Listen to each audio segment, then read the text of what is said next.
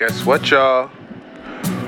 We back with another jam-packed episode of the From Hood to Good podcast. We got best-selling international author, app designer, entrepreneur. My man went from $150,000 in debt to financially free. He did that in 9 months. Financially free by the age of 32. Excuse me if I'm mixing my words up. I'm a little excited. Robert Raymond Riopel is on the line today. And no doubt, make sure y'all check out the free giveaways. We got a giveaway for his book, Success Left a Clue. Check it out in the show notes. Check my man off. Man, I ain't gonna even talk to y'all too much. I'm gonna let Rob give it to you. And it's been a long time, so let's get to it. Yeah, what's going on, world? We back with another From Hood to Good episode. Your boy, Ronnie Jacks, holding it down each and every day. This is a special episode I got lined up for you guys, man. It took some work to get this lined up, but we got international best-selling author, app designer, entrepreneur, and we know, most of y'all want to be an entrepreneur. He spent the past 18 years traveling the world, sharing his passion. Over 500,000. Listen, I'm not going to give all the goodies away right now. I'm going to let him give it to you. We got Robert Raymond Riopel on the line, and I'm happy to share this with you guys. How you doing today, Robert? I like to tell people, Ronnie Jacks, if I'm any better, I'm twins, and the world cannot handle that.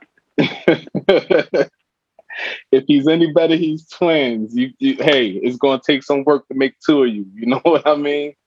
Oh, man, Robert, thank you for coming up today. I thanked you before, but thank you again in front of our listeners. I appreciate that.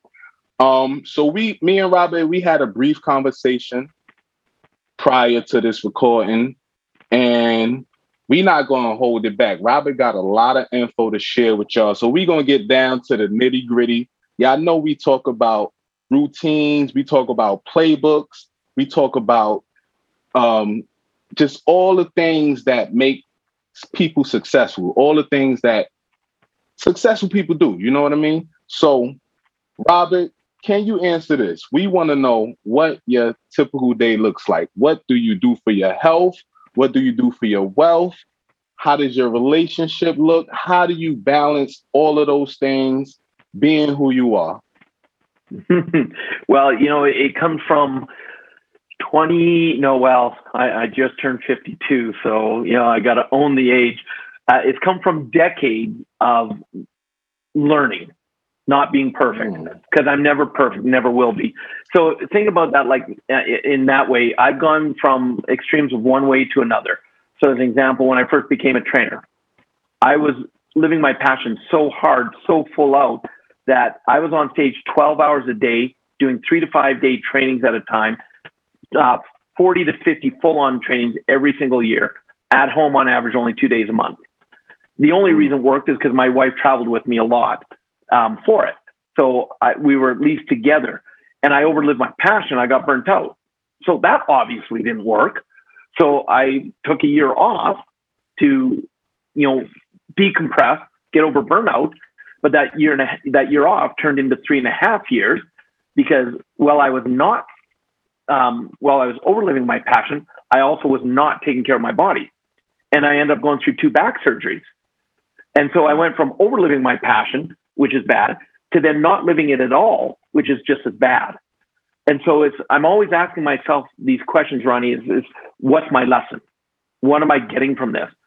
And so when I knew I had to come out of retirement and start training again, which is a whole kind of story in itself, is I knew that if I was going to train, I would not put my body through that again. So I wanted to have balance. And I know we're doing this audio, but you can see me visually, and you see my hands are kind of waving back and forth.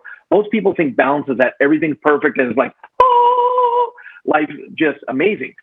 But in my experience, there's no such thing as perfect balance. To me, what balance is as things go out of kilter, you adjust. So coming out of it, I went, okay, overliving my passion, not good. My body, my health, my wealth was doing great, but a lot of other things were paying the price. Not living it at all, negative non-supportive habits were coming back in. My wealth was starting to go down, not good. So for me, when I came out of retirement, I said, I'm going to do 20 trainings a year. Why? Because even if I'm traveling to the other side of the world, even with all the travel, I still have 6 months a year to be at home because family is important to me. Time off is important to me. And I didn't really learn about that part of the balance until I'd gone through both extremes, if that makes sense. Like at the one point before my first back surgery, I was laid up in bed for over 6 weeks where I couldn't move. I couldn't get out of bed. And you talk about humbling. And look, if we're going to get right into it, when someone's got to actually wipe your ass because you can't, you become humble very, very quickly. And so coming out of retirement, it's like, A, I'm going to take better care of myself. B, I have to live my passion because not living it isn't doing me any good. So how do I do that? And so for someone to understand life and what's the habit, every successful person you talk to is just like every unsuccessful person you talk to. Mm-hmm. There's things that work in your life. There's things that don't. The question is, where do you put your focus? So kind of long story of way of answering is I know I'm very big on introspection. I work a lot on myself. I need to know who I am. And one of the things I have no problem admitting, I'm a procrastinator. I am a procrastinator. If I don't have to get up in the morning, I won't. I'll sleep in. I'll find a reason. So what I do is I design my day in such a way that procrastination cannot play, which means I will purposely schedule meetings for early in the morning because as soon as I commit to someone else, I follow through on the commitment. And so I'll schedule those meetings for, the latest 7 o'clock in the morning is my first meeting. Why? Because now I have to get up. Now I'm going because I don't let my mind take me out by going, Robert, set the alarm for another half hour. Because I'm a pro at that. I'm a pro at that. So man, a lot of people are here. I used to be a snooze button ninja. And how many of your listeners realize probably the best sleep you get is the 9 minutes between the snooze button going off and the alarm going off again. And it would be like, snooze. 9 minutes later, wham, wham, wham, snooze. I had it down to such an art, I could hit snooze, and that was my best sleep of the whole night. You talking to my heart right now. That snooze button, oh man, it's something different. Yeah. Oh man, yeah. So how I balance is I understand myself, and I know where my strengths are. I know where my weaknesses are. I know what's important, and I design. I teach students a theory that's been taught for years by different people. We call it the Big Rock system. In my calendar, because now, especially with COVID, I live by my calendar, and I schedule all my balance pieces first. So a balance piece is taking care of yourself. So if you like to read, before I put any business on my calendar, I put in areas where it's just me to read. That's my time. The phone's put down. My wife, we know that lunch and dinner, those are scheduled times where we sit down, phones get put down. For lunch, we play cards while we eat and we connect. No matter what we're both doing, at lunchtime, we stop what we're doing. We come together because that's a balance piece. So those get scheduled in first. And then now I don't feel guilty if I'm pulling a 28-hour day because I'm taking care of the balance instead of it, when I have energy left over, then I'll do the stuff that gives me, makes me feel good. It's scheduled in or it's in place so that, all right, lunchtime. And I know not to schedule anything at that time. So it becomes a great habit that allows me then because there's days where I've got to work my butt off, but then there's days where I do nothing because it's been scheduled that way. So I don't know if that's the direction you were hoping to go on it, Ronnie, but that's kind of, how I do things. No, that's like the basic entrepreneur life that you could plan things and nothing goes the way you plan. You know, something just pops up. But Rob, is it okay if I call you Rob? That's okay. Yeah, that's fine. Just not Bob or Bobby or Robert or Robert. Yeah. Robert. Okay, I'll just stick to the Robert. I want to be respectful. You mentioned your wife throughout this thing, you know, and we got my audience. I did the demographics. A lot of them are single males. I would be a disservice to them if I didn't ask this question. How did you meet your wife? We want to it doesn't have to be too crazy. We just want to know how, because you know, like, how did that happen? Well, I'll tell you, Ronnie, because this is a perfect question, especially for young guys to listen to, because my wife and I, we've known each other since we were 13. We actually started dating when we were 16, and we got married when we were 19. And actually, in 3 days from today that we're doing this recording is our 32nd wedding anniversary. But it wasn't me that created it. Like most young men, I was clueless. See, I knew there's girls that I was thinking I was liking, they were fine. I didn't realize there was a girl that liked me. I had no idea. Totally clueless. And we've known each other since we were 13, and I knew her, but I didn't notice her. And she'd been trying to get my attention for a couple of years. And one day we were playing a game of touch football because we were doing some volunteer work, and we had a break, and we're playing touch football. And she saw me flirting with another girl, and she's like, "That's it. I'm tired of chasing him. I'm going to tackle his ass to the ground. He's going to notice me." So I'm the quarterback, and I got some ego going on. I'm 16. I get the ball snapped. I fade back. There's no one to pass the ball to, but I see I can run and probably get a touchdown. So I tuck the ball and I start going for it. And I'm just about to cross the goal line and score the touchdown when I get tackled hard from behind to the ground. And the moment I'm tackled, I'm pissed. It's like, who the tackled me? This is touch football. Until I looked behind and I saw it was a girl that tackled me. And instantly I was smitten. I was like, oh, because here's the ego, right? I'm like, if she can tackle me, she's got to be awesome. Yeah, what? Oh, man. Yeah, I'm sorry. Be my girlfriend. What? Wow. Listen, okay, so for all our listeners out there, yeah, you never know, man. Yo, if your wife tackles you, that's a good sign. It is. All right.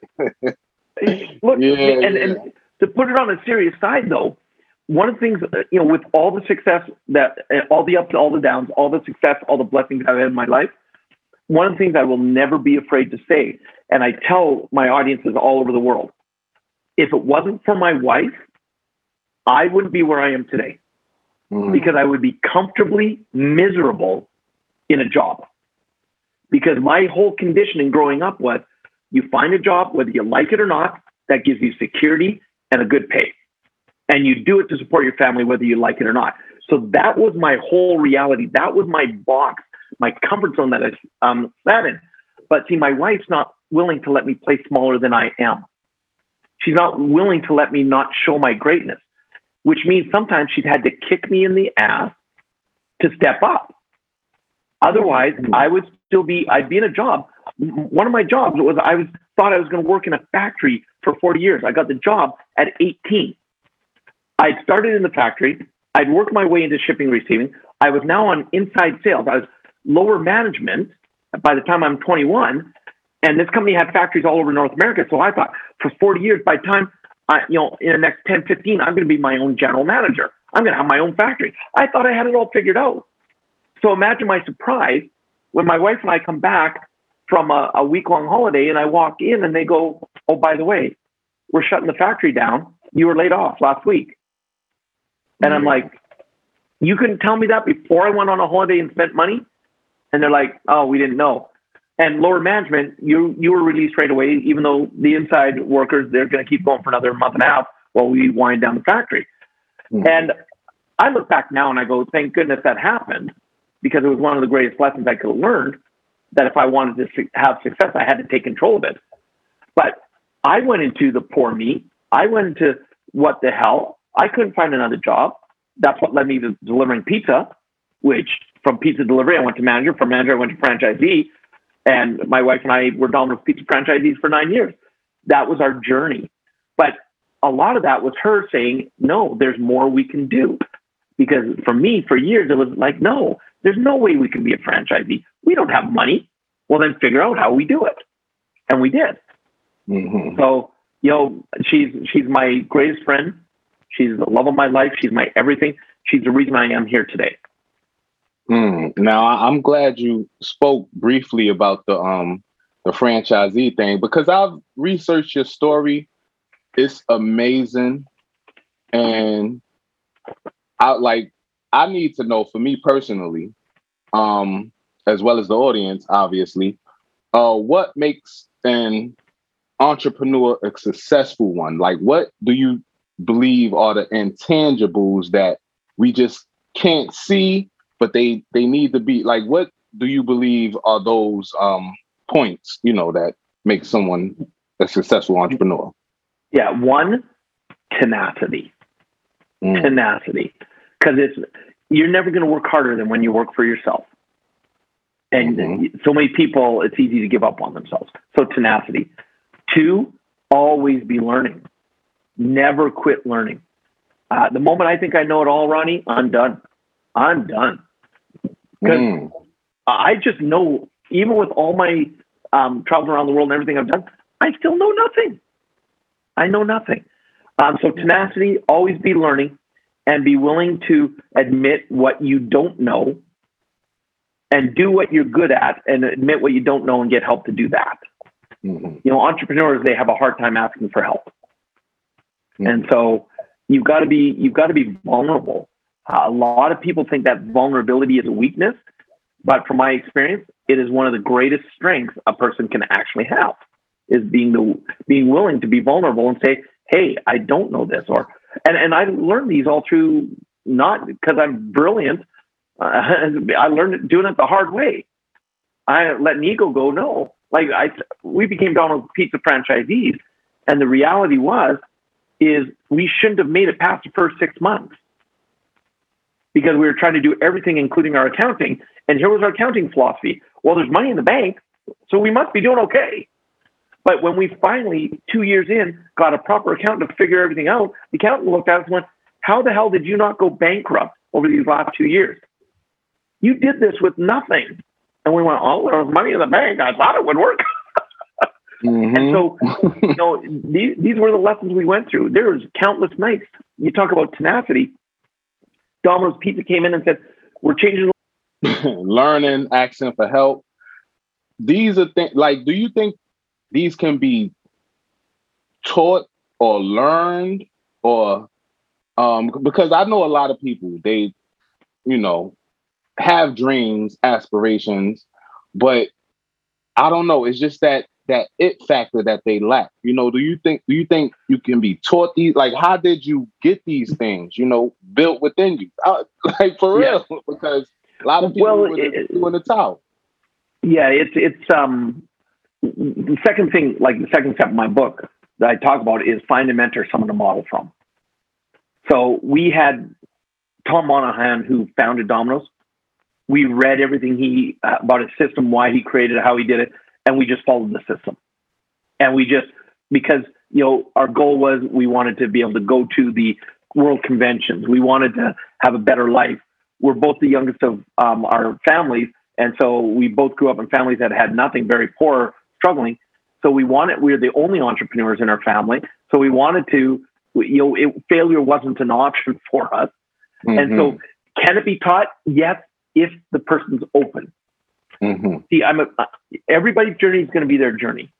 So you have listeners right now. Some of them are going to resonate with this, and they're going, I get it. This is exactly how I feel. This gives me the courage to take one more step further. Other listeners hearing the exact same thing are going to be going, he doesn't know what he's talking about. This is bullshit. I can be successful whenever I want to be, because they're hearing it through different filters. Now, is it right or wrong or good or bad? No, it's just what it is. The person that's ready for it, they'll be able to take it in. The person's not, it's just not right for them right now. It's not that it's not right. It's not right from right now. And if we try to force it, like, Ronnie, come on, smarten up, man. That's not going to help. Because then your ego, your resistance is going to come up, and you're just going to put up another wall. Until you're in that space of your journey where maybe you've been kicked down hard enough that you go, I'm ready for change. Then you might hear it. Each person depends, in my opinion, on what space they're in that moment. I can be, and here's the statistic, okay? Look, I've trained all over the world, and North America tends to be the lowest part of it. I can have 1,000 people in the audience, and I can deliver the most amazing information on how to take their life and take it to a whole new level. But in North America, statistics show only 3% of the people will actually do anything with it. 3%. The person has to want to change, and they have to be open. I'm glad you mentioned that, because it's something that you mentioned also, that like not only do they have to be ready, but you mentioned about the 4 phases in life, and I'm really eager to know about the 4 phases.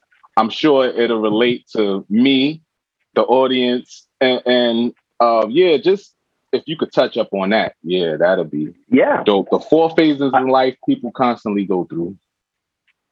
Yeah, and I love using acronyms. So for the 4 phases, I use the acronym OPEN. And so it's not originally my material. I have an amazing friend who, he was a monk for 8 years, over 15,000 hours of meditation in his time as a monk. And he also studies quantum physics. So he can tell you all about spirituality and then back it up with the quantum physics behind it. He's brilliant. And he called it originally his chaos module. And it wasn't his passion, but it was something he had researched, and then it blew me away. And I'm like, dude, I need to be able to teach this. And he's like, take it, go. So I did a lot of interviews with him to deep dive on where he came up with it, how he did. And then I put my own spin on it. And what was cool is that he got more excited about the spin I put on it, because he's like, that's it. You actually get it. And I was able to put it into. So I use the acronym OPEN. And so the O stands for observation phase. And this is where you've heard you're a human being, not a human doing. Well, in the observation phase, you're actually a human creating, which means this is the time to really if you're a believer in vision boards like I am, this is where what is my big dream? What would I like to create? Not how, just you create, you think, you meditate, you put vision boards together. You don't have to worry about the how. This is the time to just be that human creating what you would love your life to look like. Okay. Then the P stands for pamper phase. Now, the pamper phase is probably the one phase that most people miss, and it sabotages their success because they do. This is a time where it's time to take care of you. See, if you're just going, I'm going to be successful, I'm going to do whatever it takes, but you forget to take care of you, this is the time to go on a vacation. This is the time to get your nails done, to get your hair done, if you have any. I don't. So, this is the time, like for me, people would say, Robert, why do you fly halfway around the world and you're on a plane for 25 hours, up to 25 hours traveling? Why would you do that? And for me, it's like, because when I'm on the plane, that's me time. Even if there's Wi-Fi, I don't connect. This is when I get to read, I get to watch movies, and I get to eat some great food. Because I get pampered when I'm on the plane because I fly so much. So I get great food. And so if my wife's with me, we connect. But if I'm by myself, that's my space. So this is how I pamper myself. Okay. So in that, this is when you're the human being. This is when you're just taking care of you. If you can't go on a holiday phase or a holiday when you notice you're in the pamper phase, then you plan a holiday during that time. Or you say, yeah, I'm going to sit down and read a book today, or I'm going to watch my favorite movie, whatever it is. And most people, they forget to do this, and they wonder why they self-sabotage. They wonder why they get burnt out. They wonder why they break up in their relationships, because they didn't take time for themselves, because you can't give what you don't have, if that makes sense, right? Mm-hmm. Mm-hmm. The E stands for energy. This is the get it done time. When you're in the energy phase is when you're making meetings, you're creating documents, this is when, like right now, you're doing a podcast recording. Why? Because you're in an energy phase. And this is when you get the work done. So this means, like today's been an energy phase day. I mentioned to you, I started my first interview at 2 a.m. for Australia. So I was up at 1 a.m. and I didn't go back to bed. I took care of a bunch of other work because my next interview was at 7:30. And so I've been doing meetings, trainings, and all the way through the day because it's an energy phase day. And because I take my time to pamper, when it's time to get the work done, I can get the work done. I can be focused. And this is where people, they go, but Robert, I'm so busy. I'm going to tend to disagree. Most people are busy at trying to look busy, that they're not really busy. If I can take someone and I can teach them how to give themselves 2 hours of what I call focus time, that in this focus time, you're not answering emails, you're not looking at your phone, you're not doing anything but the task you put yourself on, you can get more production done in 2 hours than a person can in 8 hours of not being focused. So it's on how you do that, right? So when you know you're in an energy phase, you can be productive because you're taking care of the other phases as you go through them. And then the N is actually not the first letter of the word. It's actually the second because it's the only way I can make it fit. It is what I call the unclutter phase. And another way of calling this is chaos. So here's what people don't realize, Ronnie, is as human beings, we're meant to evolve. And when chaos comes in our life, it's because we've become stagnant. And the only way we're going to go to the next level is by embracing chaos. See, when chaos comes into someone's life, but Robert, my life was going so good. I'll give it to you this way. When you're in the observation phase, you see that girl, you're noticing it. And all of a sudden you see her and you're like, damn, I want to be with her. And because you're in the observation phase, you want to know everything about her. You want to know what she likes, what she doesn't like, where she likes to eat, who her friends are, because you're observing everything about her, right? Now, all of a sudden you get in the pamper phase, you're on the date, you're schmoozing her, you're letting her know that you're excited, and you ask her to marry you. And so all of a sudden now you go into the energy phase of, we got to plan the wedding, who are we going to invite? We got to get the invitations out. We got to do this. We got to get that done. And all of a sudden what happens? A baby comes along. You are in chaos. You are in chaos going, what the hell just happened? I'm not getting sleep. Why are babies so much work? But all of a sudden you start to notice that, oh my God, this was the greatest gift in my life.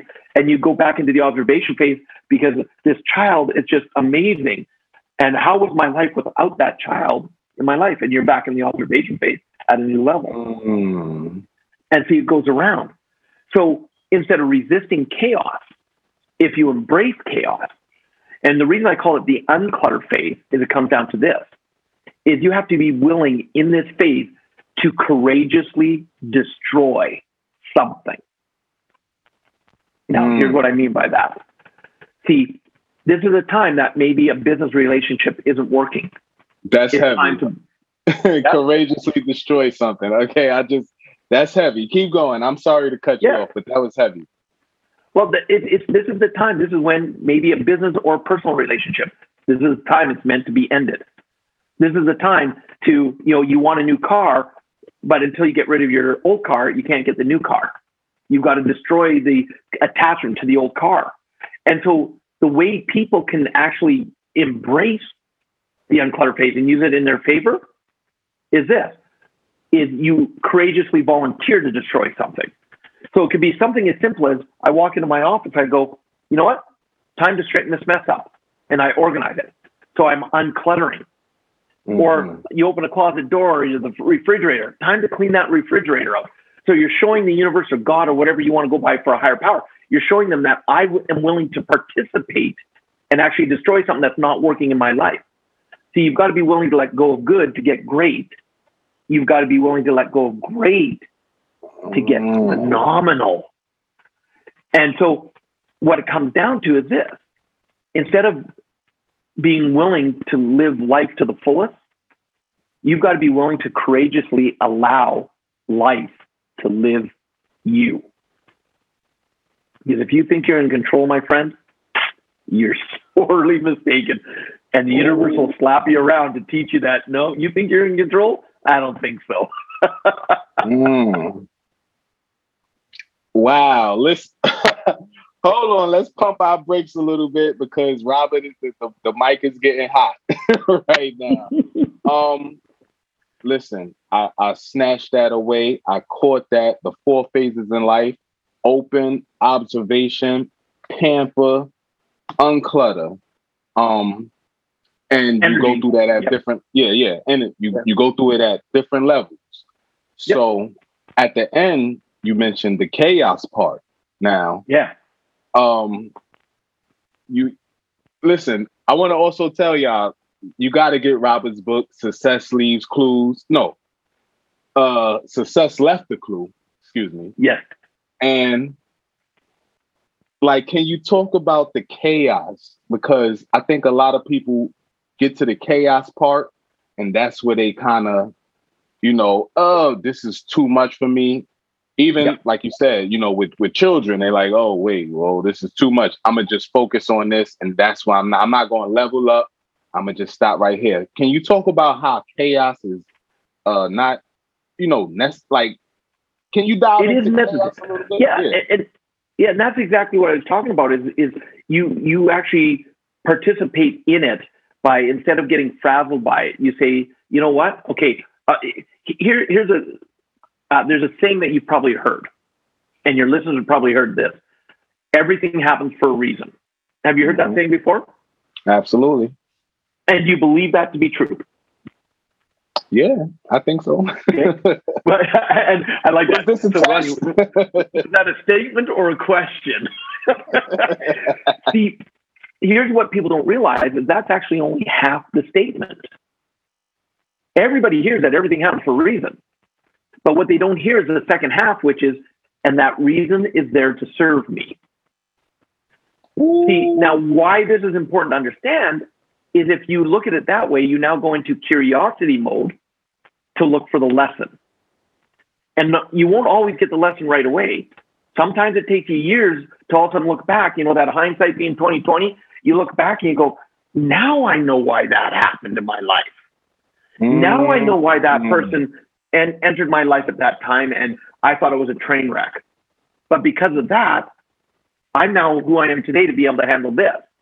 And I'll give you an example of that. I was doing a training where it was a 5-day, very powerful 5-day training.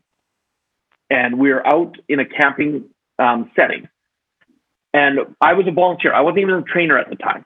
I was a volunteer. My wife and I were volunteering. And in between the camps, the staff, we would just relax. We had 2.5 days between camps to just relax, go have fun, get to know each other before the next set of people would come in. And one of the volunteers that we'd known for a while, we didn't know he was bipolar. And all of a sudden, something seemed off. He was taking one of the new volunteers and always trying to drag him off to the side and talk to him aside. And we saw that something was really going off. And my wife and I actually had to leave and go to my parents on Vancouver Island in Canada. And all of a sudden, something was really bothering me about this guy. And all of a sudden, he's calling me, and I'm at my parents'. I'm like, what's going on, John? And all of a sudden, he went off the deep end, and he started, he went into such a zone that he was actually calling me to let me know that he was going to be, my wife and my mentor both had to be killed. And I'm like, pardon me? He called them what he called impeccables, that they're too good for the planet, that people will take advantage of them. They have to be killed. And I need to let you know that's my duty. And so now I'm freaked out. I'm supposed to be spending time with my parents and my wife, and I'm in a room for 2.5 hours because he was so in this whatever you call it with bipolar. He was in this depressive zone that he would sit there and he would say something, and if I wasn't listening close enough to try, because I'm trying to find out where is he at, where can we get the police to, this is not good. And if I said one little thing wrong, he'd also stop dead sentences and go, no, Robert, you're not listening to me. let's begin again. And so you talk about mental draining, having to listen to everything. And I finally talked him into letting his wife get on the phone. And I got her on the phone and I said, you need to, where are you guys at? Because this is not good. He's threatening my wife. He's threatening my mentor, and he's, and we're going through this. And she's like, I can't get him to take his medication. There's nothing I can do. And I said, well, if you don't, we have to. And after a 2.5 hour call, when I stayed on until the police showed up, I then just collapsed. I was utterly exhausted. Now, I went through a lot of clearing to get rid of it, to let that energy go. They ended up, he got back on his medications, but they ended up hiring private detectives to follow him so that if he came anywhere near a training that we were doing, we were aware of it. And so now I'm training. Now I'm, and I thought I'd let it all go. So imagine my surprise when 2 years later, I'm walking into one of our camps, into the registration area, and all of a sudden there he is standing right in front of me. Chaos. And I stopped. Yeah, chaos hit me right in the face.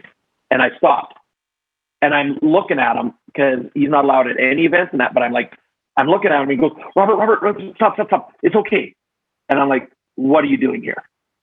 He says, I'm not here. I'm just dropping my daughter off. And I said, okay.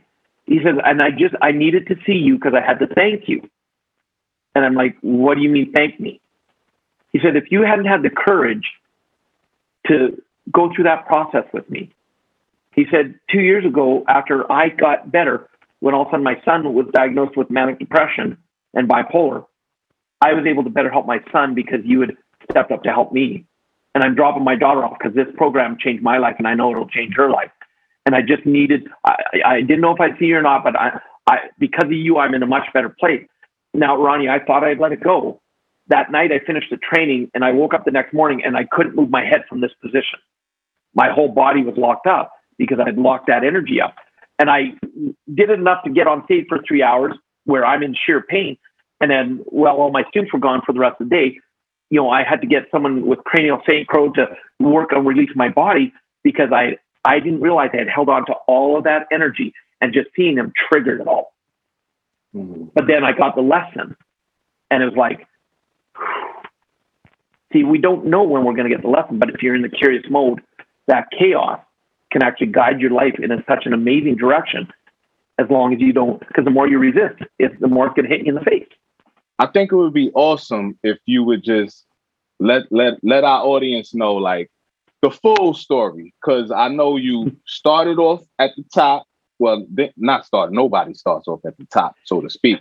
But you started off, you were doing really well, hit a low point, hit a high point, hit a low point. It was like a roller coaster. You know what I mean? And that's life. Yeah. So I think that like kind of embodies the chaos. If you could go into details about that, like tell them how you started, like fresh out of high school, got your honey on, got your bride with you. You know what I mean? Like, how did that entire situation look? Like, if you could just give us a quick rundown from the beginning. Yeah, I was taught, and I'm going to stand up because my leg's cramping up, so I'm just going to stand. When I started working at a young age, and I was taught, you work hard, you stay loyal. And so when I got laid off from that third company, I was like, what the hell's going on in my life? And at the time where I live here in Alberta, we have oil. And if oil prices... You said your third company?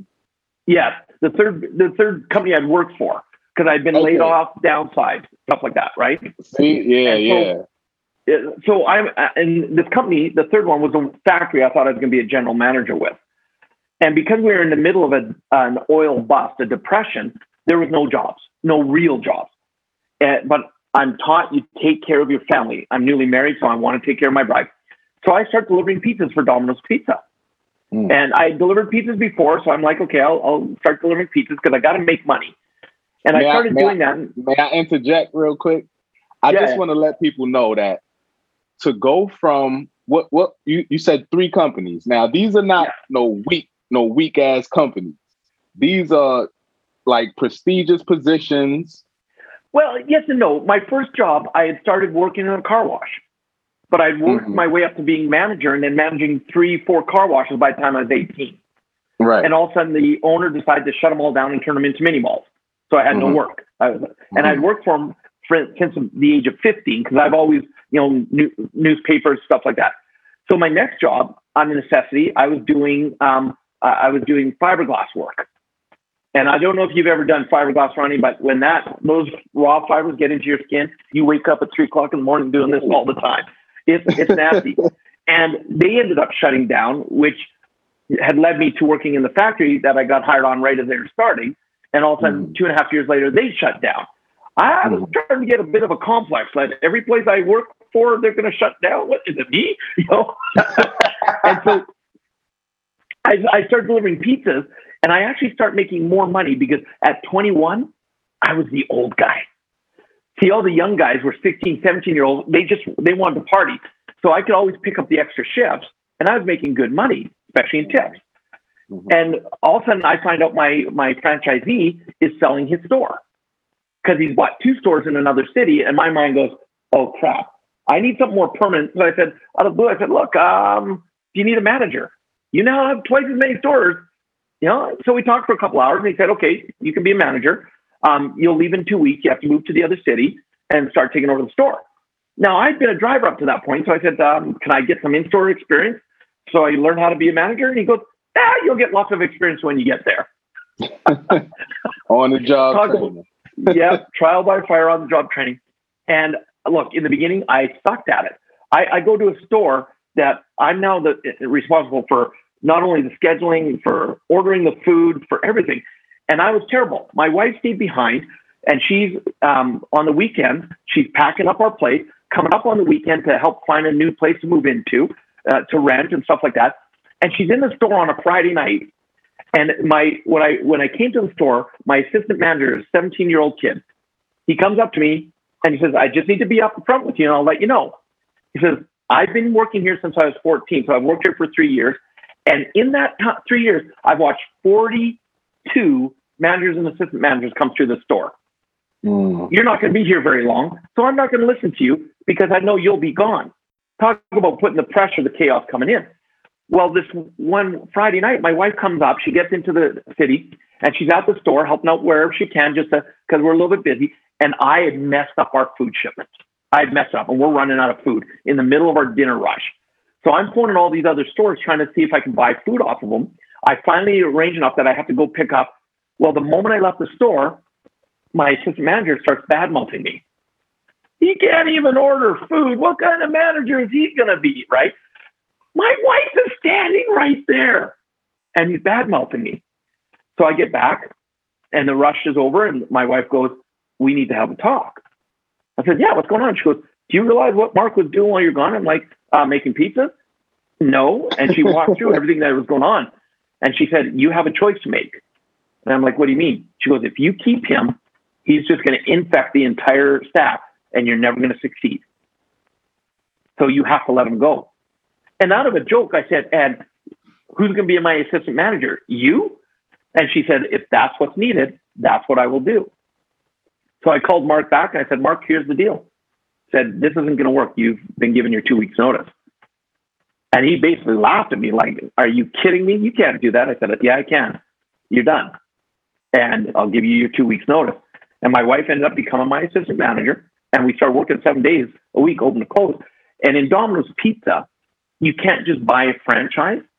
You actually have to successfully manage one and run it for at least a year. And then you qualify to be a franchisee.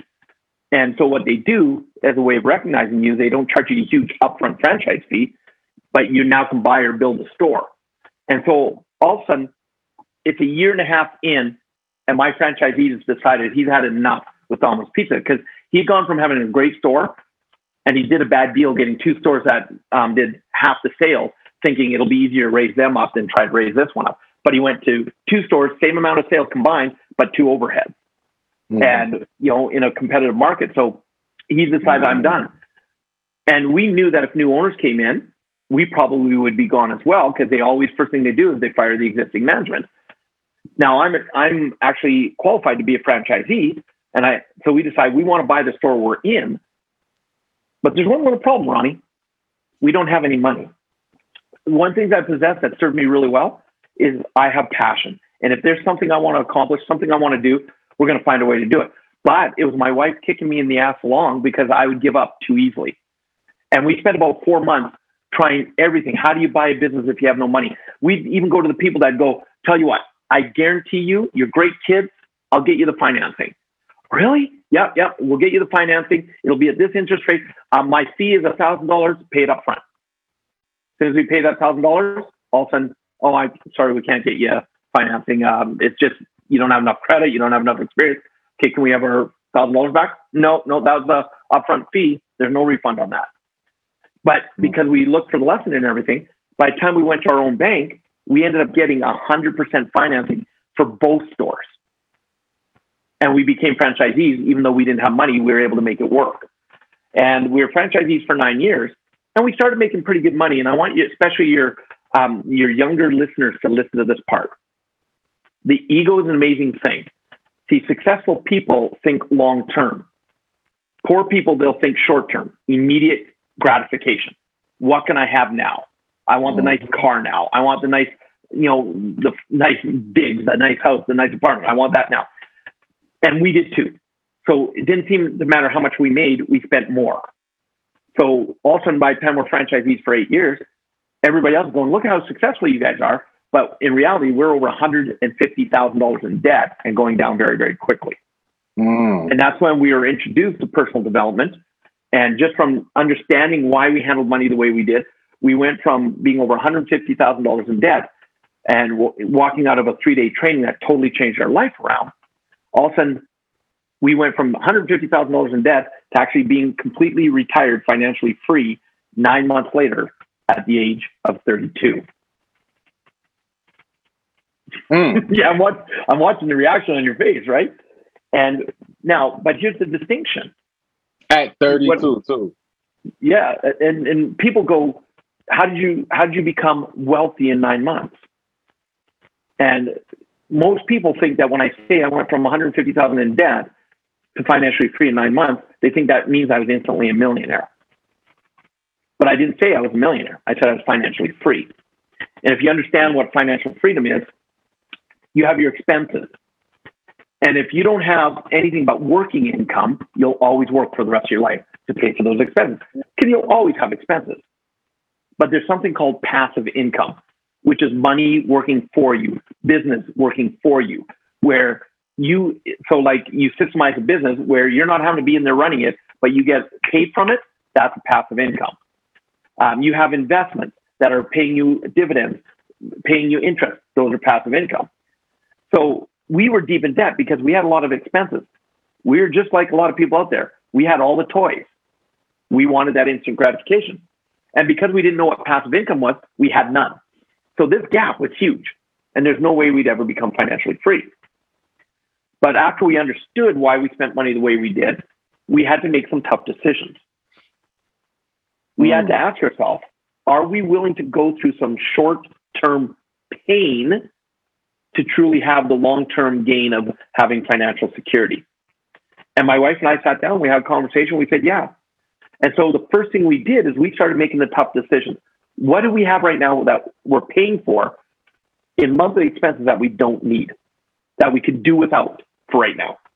And one of them was our one store was in a resort area and we lived on the lake. So because we're on the lake, we have to have a boat. We have to have a boat. Now, the stupid thing is we didn't get to use our boat because boating season was our busy season in the store. So our boat stayed parked in our driveway. Well, we were working the stores, but we had all the expenses for the boat. So we sold the boat, got rid of the expenses. We had 2 vehicles. We worked all the time together. We only need one. So we sold a vehicle. So we took a hard look and started knocking down those expenses. So what happened is it only took 2 passive incomes to then start, once we understood passive income, and also as we brought our expenses down, our passive income went up. The moment those 2 pass each other, we're not rich, but we're financially free. And what does that give us? It gives us the ability that if we don't want to work, we don't have to. because our expenses are being covered. We have enough income coming in. And we went from working 80, 90 or more hours a week just to earn a living. We now had that all free time. And there's a universal principle that says this, Ronnie. It says, what you focus on expands. So the moment we didn't have to work anymore, we started working on us, and we dedicated 10 hours a week. So we went from 60, 70, 80, 90 or more hours a week in the store to having all that time now. So to take 10 hours a week was easy. It was easy to take that 10 hours because we didn't have to work for a living. And we started focusing on creating wealth. And all of a sudden, wealth creation came so much easier because we were putting our focus on it. And that's when I found my passion was to train, because I felt that if I could even help one person do what my wife and I had done, go from being in debt to being financially secure, it'd make it all worthwhile. And I had never trained a day in my life. My mentor was saying he was looking for trainers, but you had to have a lot of experience. But I didn't have experience. But again, I have passion. I have tenacity. And I ended up becoming his very first protege, first one that ever teaches programs other than him. And next thing you know, I'm traveling all over North America, doing training, training other trainers at the same time. Then we launched into Asia, into Singapore in 2007. And, now we're around the world, and it's allowed me to have the lifestyle I love to have while I'm helping a lot of people, because that's my passion, is to help people. So that's kind of the condensed 18 plus years of my journey. He condensed 18 years into a matter of 5 minutes. I love it. I love it. And I was going to ask, how did you do it so fast in 9 months? Because I think 9 months is just a remarkable amount of time to be financially free. But you kind of answered that. My takeaway was sacrifice. I see you mentioned, until See, notice the words you just used, because words are so powerful. And one of the things that holds people back is they go, oh, so what you're saying is to be successful, I've got to sacrifice. And all of a sudden they don't like the word sacrifice. No one does. So that's what comes up for them. So to me, it was, what am I willing to do now to give me the results I want to have? And I looked at it and it was, because here's the reality. Today, I can have any boat I want. I can afford to buy any boat I want. Why? Because I was willing to let go of the instant gratification for the long-term benefit. And so it's, what decisions am I willing to make to have the life I want to have? And don't look at it as a sacrifice. It's just your willingness, because we always have choice. You always have choice. If, a few years ago, my wife and I did a tour, and we started taking pictures of all the places we've lived in since we were together. A fourplex, a basement suite, a rundown little trailer in a trailer park. Well, we were a successful franchisee. We were living in a mobile home that was run down. And today I have a beautiful, beautiful acreage. And people go, well, that's what I want. Well, guess what? Then be willing to go through what we went through to get what we have today. See, most people just want the end of the journey without knowing the journey itself or going on the journey. And it's not sacrifices, because that's where your greatest gifts and lessons are going to come from. Like even you, from where you're at right now, from hood to good. Why are you doing this podcast? It's because your journey. And now you want to help other people, right? Absolutely. Yeah. But had you not gone through the journey yourself, you'd be sitting there trying to help people, and they'd be going, yeah, Ronnie, something doesn't seem right. I think you've had it good all your life. How are you trying to teach me to have this amazing life if you haven't experienced? You don't know where I'm at. But because, to dive into your story, I bet you that the pain are what becomes your greatest things that you can now help other people with. The chaos you've endured allows you to now help someone else maybe get through it without as much pain, as much chaos. And that's, to me, the greatest gift anybody can give the world, is to show up for who you are authentically and just be you. Whether people like you or not, just be you. Right. Yeah. I was talking to somebody about that earlier, as far as You say you want to have this, you want to do this, you want to be able to speak into other people's lives and everything. But the only way for you to authentically do that is you have to actually go through it. You know, if you want to be like, for example, a marriage counselor, you may have to go through a divorce. You know what I mean? Yep. As hard as it may sound, that is a reality right there. And yeah. Did you know one of the top relationship experts in the world? She's been divorced 6 times. Wow. Because she can teach you what's not working. I don't know if she could teach you what's working. Right. Well, but some of the greatest lessons come from what didn't work, right? Right. And so, and you hit it right on the head with that. And I love documentaries. I watch and read documentaries all the time because that's the greatest way for me to, because I don't want to just see the success. I want to see what their journey was.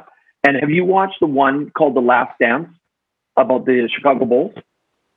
Oh, of course. Yes.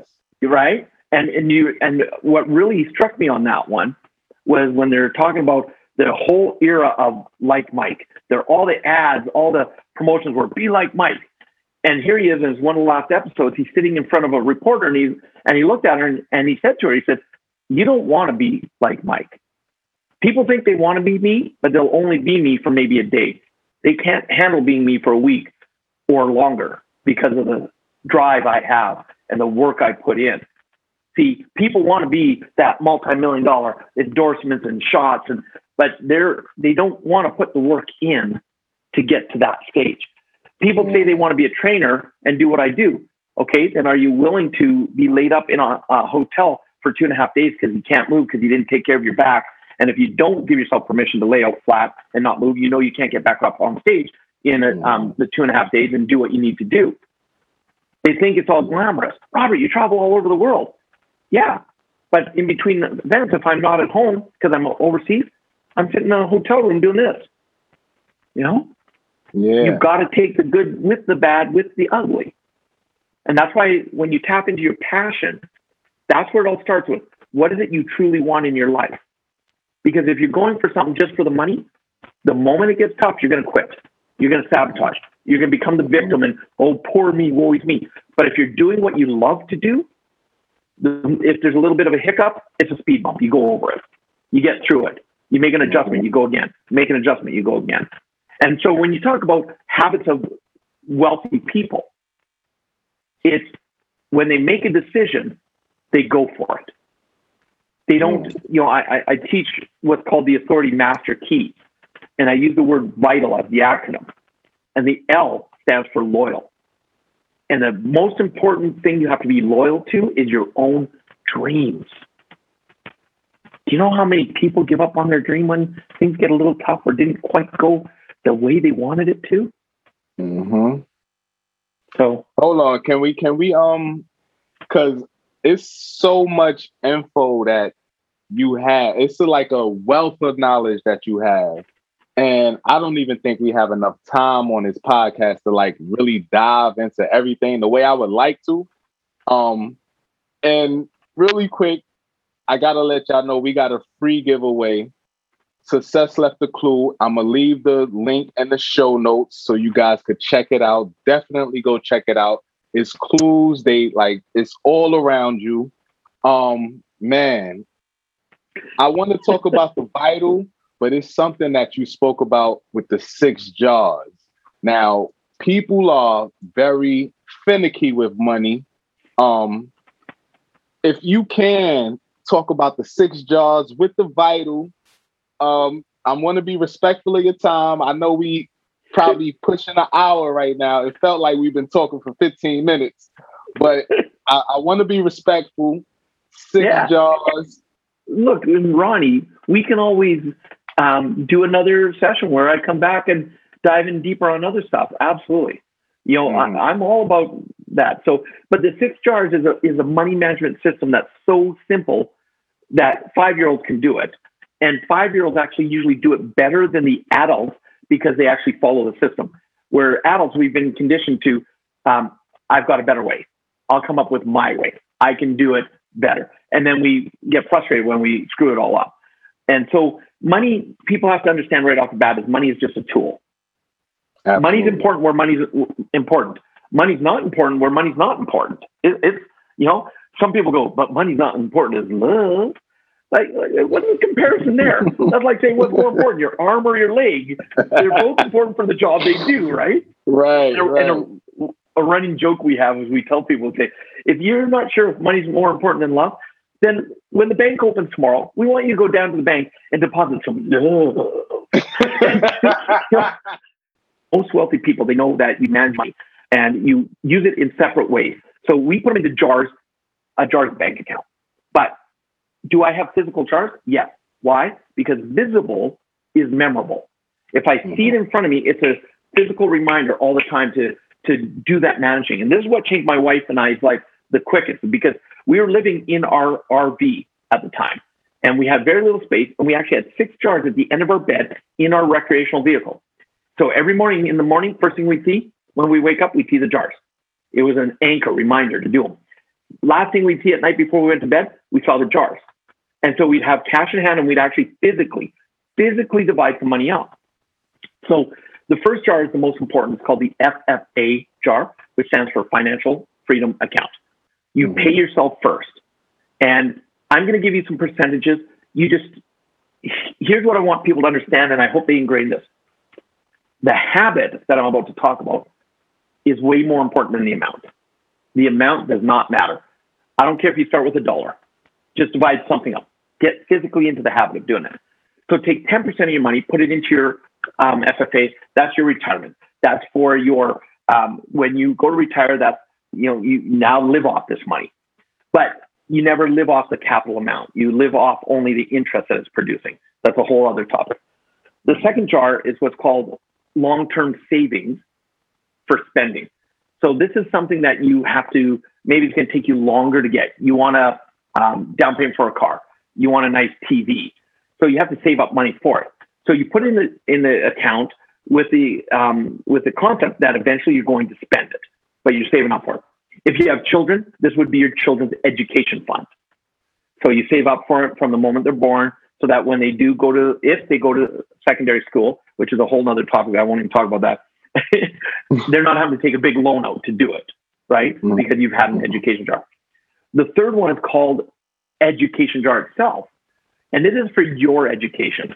The LTSS, the long-term savings, 10% roughly in there. The education jar for your education. There's a universal principle that says your wealth can only grow to the extent that you do. Meaning, if you're not educating yourself and learning, you're going to tap out. So I only knew how to make so much money until I grew myself more. Could I make more money? So this is why even today, I am a student. I am a student. I learn from as many people as I can. Because again, the moment I think I know it all, I'm done. I'm done. Over. Right? So this is about your own education. Fourth jar is called your necessities. That's rent, mortgage, food, payment, stuff like that, right? Things that are necessities. The fifth one is called the play jar. Now, this is a critical one. This is where you take your necessities, you put about 55% in, your play jar, 10%. This is to do things you normally wouldn't do. This is how you pamper you. This is, when we talk about the pamper phase, this is where, I won't say just ladies, because I like to get my nails done. I like to get a manicure and pedicure, right? So this is where you pamper the heck out of yourself, but you do it in ways that you normally wouldn't. So as an example, if you like to go out for a meal once a week with your family, that would be a necessity. The play jar, you would go to a restaurant you'd never think of going to because maybe it's too expensive. Because when you go in with your play money, it's about taking care of yourself. So you do ridiculous things to have fun with that money because that nurtures the inner child. And if their inner child's nurtured, when times get tough financially or stressful, all of a sudden you'll get through it. But most people, they don't allow themselves to play. So all of a sudden one bad thing can wipe them out financially because they've never nurtured the inner child. And then the final jar, it's last, but it's definitely not the least, is called your give jar. This is for charity. This is where I love to be walking when I'd be going through an airport and I'd see someone working their butt off, say a janitor or someone like that. I'd walk up to them and I just thank you very much for doing what you do. And I'd hand them $100 and I'd walk away. I don't need them to say thank you. And most of them are like, what just happened?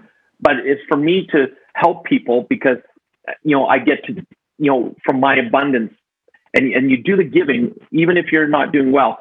But here's what happens. Most people think, and they've been taught, give 10%, tithe it with, before anything else. And they wonder why they're struggling. If you can't even afford to take care of your family, then you give something that is as valuable, if not more valuable than money, which is your time. When my wife and I were financially so deep in debt, we didn't have money to give. So we volunteered even more. We volunteered a lot. And now today it's easy for me to write a check and say, here you go, charity. But now we give money and we still give time. So instead of just donating to Meals on Wheels, why not go down and help make the meals? Why not go and help deliver the meals? Those are the things that I like to do. So those are the 6 jars.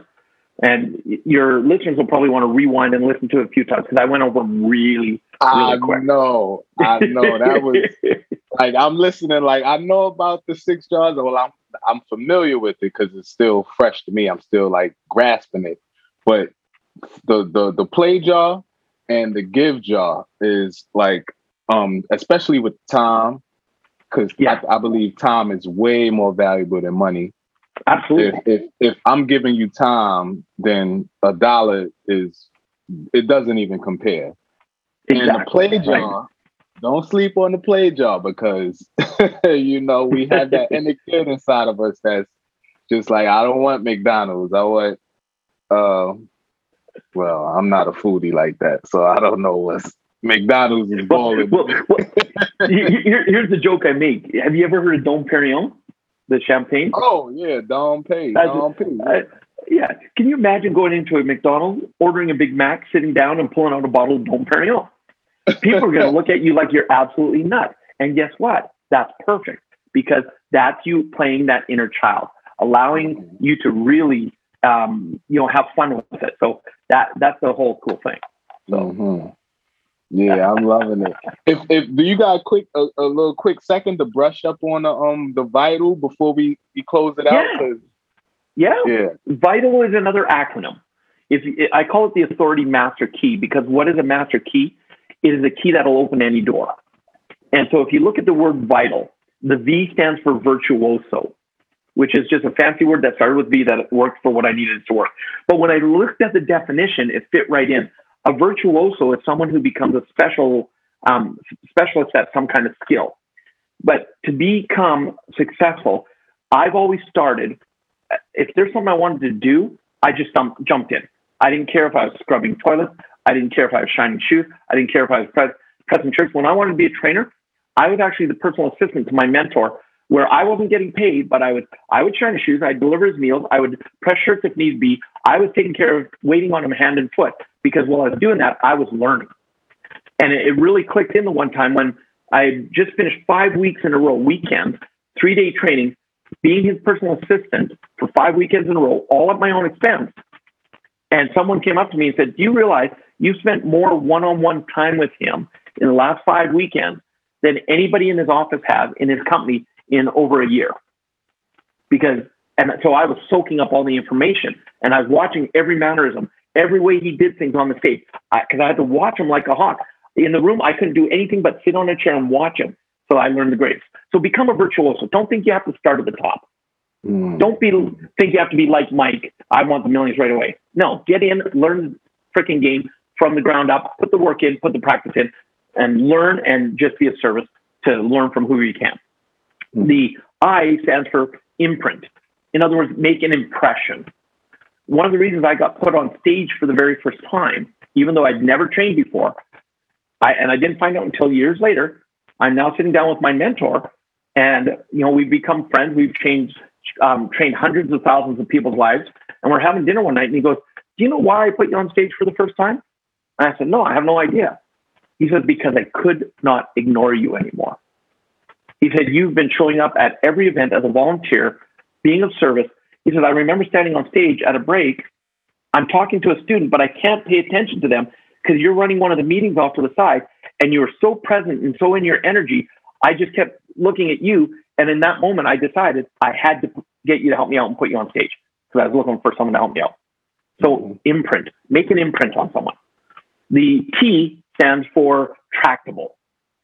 Now, tractable is another fancy word that just means you've got to be moldable. You got to be, when you're working with a mentor, if they tell you do this, don't sit there and go, well, why? I want to do it my way.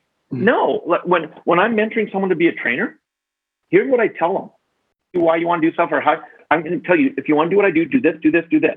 And when I give them a task, even if they pay me a ton of money, which I'm not cheap, but they know if they're doing a year of mentoring with me and I give them a task, they don't come back to me until they've done it, whether it takes them 2 days or 3 months.